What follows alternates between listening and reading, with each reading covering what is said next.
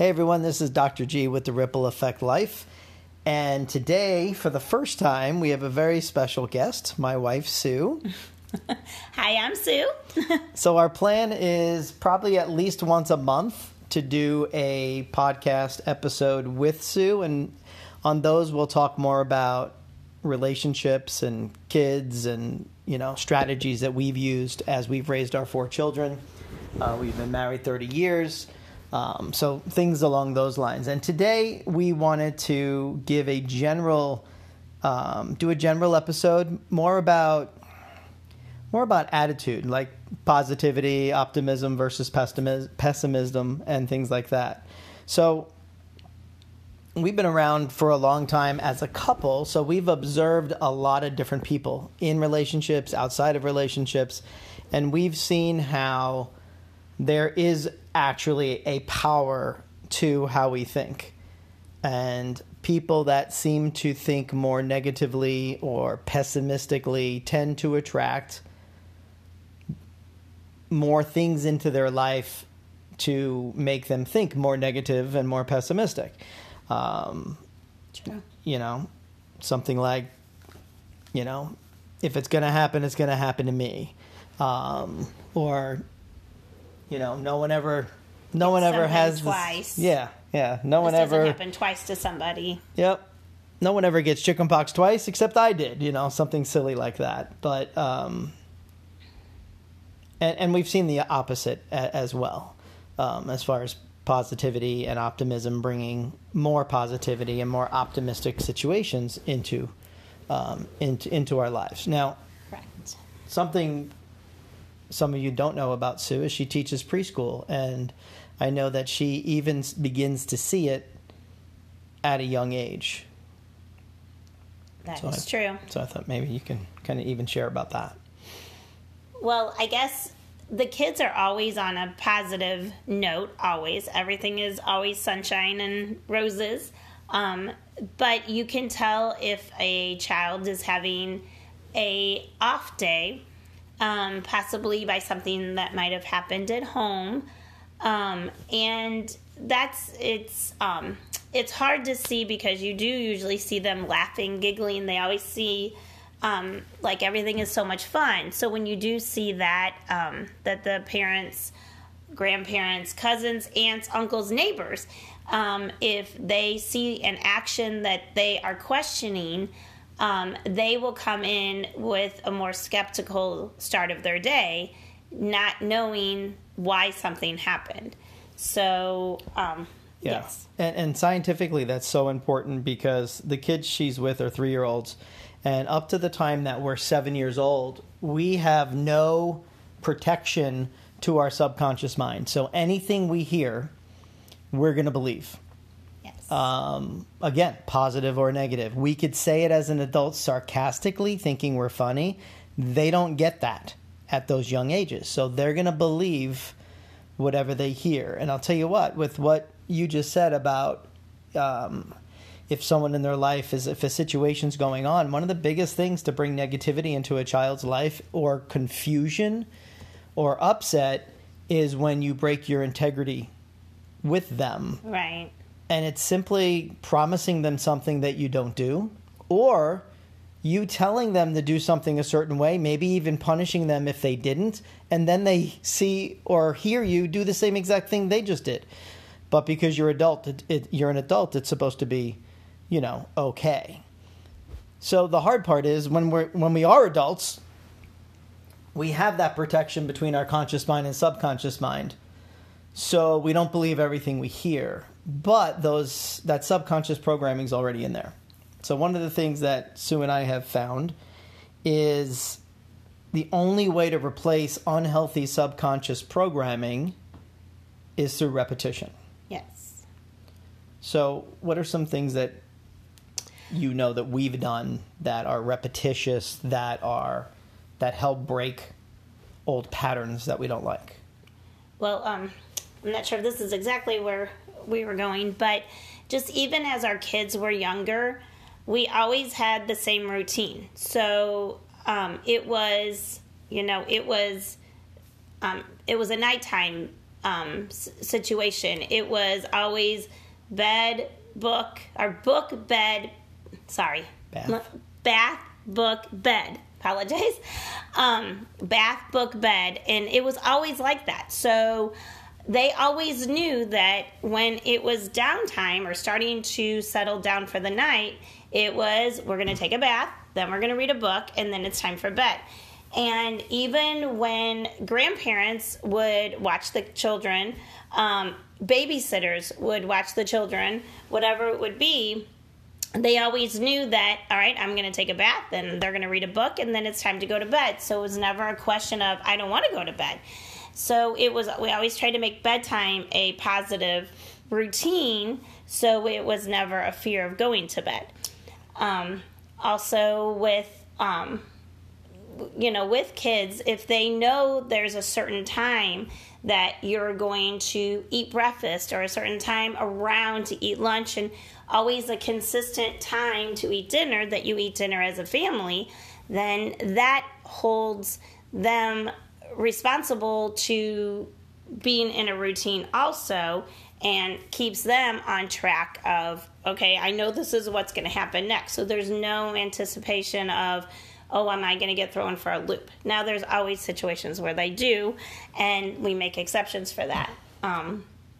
But also in my teaching, I am consistent with that also. We always know what we do in the morning is our routine.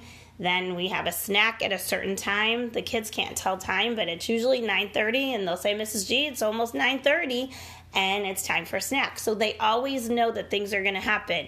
At the end of my day, we always sing a song, so the kids know. Oh, okay. It's at the end of the day, so we're doing singing. So now it's time for me to go home. So they know that that's the ending part. So keeping a routine is very important for a lot of kids, just so they know what to expect. Right. Yeah. Absolutely. I mean, it doesn't matter whether it was our own children or the kids that you teach, but everything you just described gives them certainty. And yes, certainty is one of the 6 basic needs that every human being has. And it's actually the most basic of basic needs is certainty. And consistency, like I know you do in the classroom and we've always done in our house, is what gives the kids the confidence in knowing that these things are going to happen. And they thrive when you give them boundaries and you give them guidelines. And they also thrive when they know what's outside of those boundaries and guidelines, and what the consequences are going to be when that happens. So that's really, really important. Other things that I know we've done over the years is we would type out positive affirmations, literally tape them to the bathroom mirror and read them in the morning as we're getting ready. Vision boards are a positivity because you're always looking forward. You're looking at expanding, whether it's a trip you want to take, or a house or a car, or just a picture of a family together on vacation. Or one that we liked was looking at an older married couple, so we can look towards the future as far as what we want, what we want to do. So it's that constant reprogramming. We all have to reprogram our minds to always think of things from a more positive or optimistic perspective. Right. To piggyback that, back to family dinners, to start our conversations, when the kids were a little bit old enough to have conversations on how their days went, like at school and such, we would go around the table and we would take turns talking about thorns and roses. And so you would, for every thorn, which was something that didn't really quite go right for your day, you talked about a positive thing, which was your roses. And so we tried to say that, there are things in the day that give you a hiccup or teach you a lesson or that you learn from, but also what came from that was positive, that you learned from that maybe hopefully that action wouldn't happen again. Yeah, oh, absolutely. That was a great exercise that we did with the kids. And it was fun. We made it fun. And it's one of those things. They were learning without even knowing they were learning. They were understanding how to turn a situation around, because we'd have that conversation. If you could do it differently, what would be, what would you do different to get a different result? And that's a real life lesson, because what we have always tried to do, and our kids are getting older now, so they're not even all in the house. One's married, a couple in college, things like that.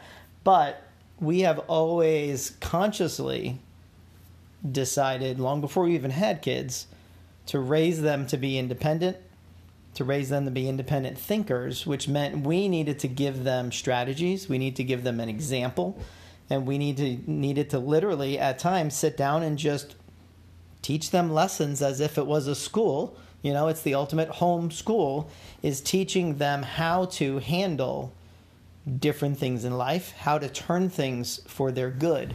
So it certainly wasn't about, everything's always wonderful, we only do positive things in our house, we never have anything bad. But it's recognizing the good or recognizing the bad and helping them understand how much control they have over it. And even the things they can't actually control, the one thing we all could always control is our perspective, or how we respond, or how quickly we decide to bounce back from a scenario that isn't always a positive situation. Right. I want to say that a lot of, now that our kids are older, a lot of the things that went wrong or that were life lessons are the ones they truly remember.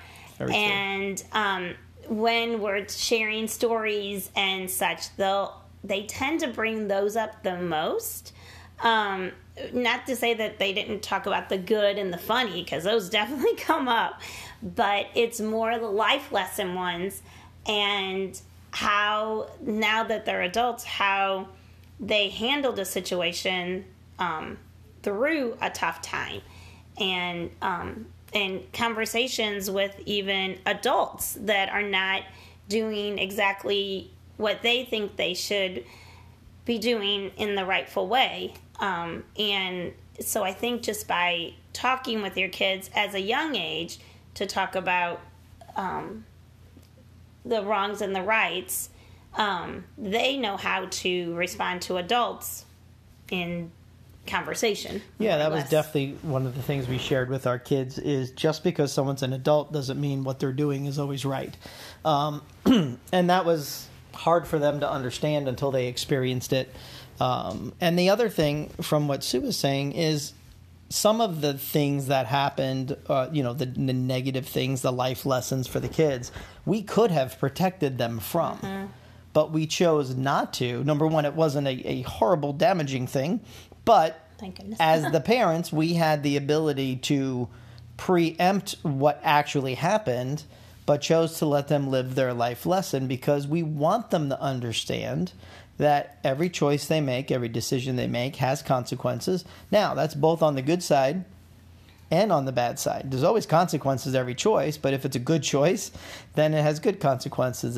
If it's a bad one, it has bad ones. And they need to learn that when the consequence isn't a big deal, but we made it a big deal as parents, and through the discipline they got, as far as the punishment and stuff, because we wanted them to feel the bigness of the consequence when it really wasn't a big deal. But we can extrapolate out that, man, if they were of driving age and they were making poor decisions, it can have a much bigger consequence than when they're not of driving age. So we purposefully made a bigger deal out of things that really weren't, to teach them a lesson. So when they got older and the consequences were bigger, they erred to the side of making better choices and better decisions. Now, for some people, and this is an interesting one, some people, I don't know if it's their upbringing, I'm not sure what it is. I still think it comes down to really just a choice. But some people think more negatively as a knee-jerk reaction. Other people think positively as a knee-jerk reaction. Some are more pessimistic, some are more optimistic. I still think that's a choice, though. I don't really think it's our upbringing at all. Upbringing can put us in one direction or the other, but ultimately, it's our choice as we get older to decide how we want to look at life. Do we want to live in a society or a world that we're always afraid of and waiting for the next shoe to drop and waiting for something bad to happen? Or do we want to think good of people? Because 99% of them are. So it's all in what you focus on. Do you want to focus on the 99% of the people that are really, really nice and kind and genuine? Or do we want to focus on the 1% of, all the bad stuff that is out there as well? So we choose that for ourselves, too, not just our kids. Obviously, Right. We wanted to raise them a certain way. But we choose it individually. We choose it as a couple. And that was a big thing for us, is who do we want to spend time with as a couple? Who do we want to spend time with, especially when our kids were young? We didn't always want our kids around certain people. So, we didn't like how they did what they did, how they did life necessarily. So that was a decision to keep our kids in a more positive environment, surrounded by people that we wanted them ultimately to emulate, learn positive things from. And that's important. Right. I think that we did that in a few ways. We always, went to church. So we made, God a priority. Absolutely. We always made each other a priority, taking time with dates with each other and things like that. We read things. Tom's an ultimate reader with positive motivational books and quotes and things like that. So what the kids would see around the house are books that were motivating.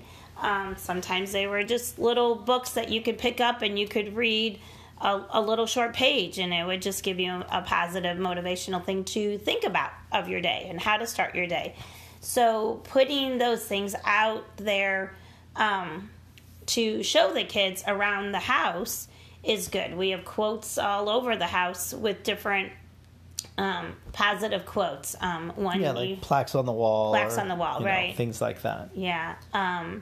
So I think the environment is not just the people you're with, it's also the things that you see and read every single day that's around you also help to make up your mood, to help keep it on a more positive swing, to help life always seeing the glasses half full. Yep, absolutely. And again, to reiterate what we said earlier, is every bit of what we've done, and for sure it's not perfect. Oh, gosh, no. It never is. The only perfect parents are the ones that don't have kids yet. They think everything's going to be roses, and it definitely isn't. But everything we've done has been on purpose, has been consciously thought out. Sue and I have had discussions long before we had kids, as the kids were growing. As we saw other people's kids who were older, in certain scenarios, we talked ahead of time about, man, how would we have handled that with our kids? So then when our kids did get there, age-wise, we were able to address that. We always have a united front with our children. They know they can't pit one of us against the other. We are a united team. Even if we don't fully agree with how the other's doing it, we have a united front in front of them, and then we'll discuss something separately. But again, everything revolves around our choice to consciously create our life, everything leaning more to the positive and optimistic side. And like Sue said, church has been a central focus of our life, always. And we've always had family dinners. We've always said grace at dinner. Yeah. We've always talked about gratitude with the kids, helping them to recognize that strategy. I think it's important every day to think about what we're grateful for. One thing I would say is every morning you should wake up and the first thought should be is thank you for this day, because you're already giving thanks for a wonderful day to happen. So that's our oldest son actually is now out on his own, and he says that he thinks that because he heard it over and over again to always say thank you, and when you say thank you, you tend to get more. So keeping that positive thoughts and like Tom said, just being grateful and gratitude is good. Yeah, absolutely. Well, awesome. Awesome. Well, thank you for being on my first shared podcast. I feel very honored to be your first guest, so thank you. Well, you'll be not even a guest anymore. It'll be you and I doing this as we do most things as a team. And we'll be getting into many more topics related to life. We will have topics about health and how do you raise healthy kids in this world of ours.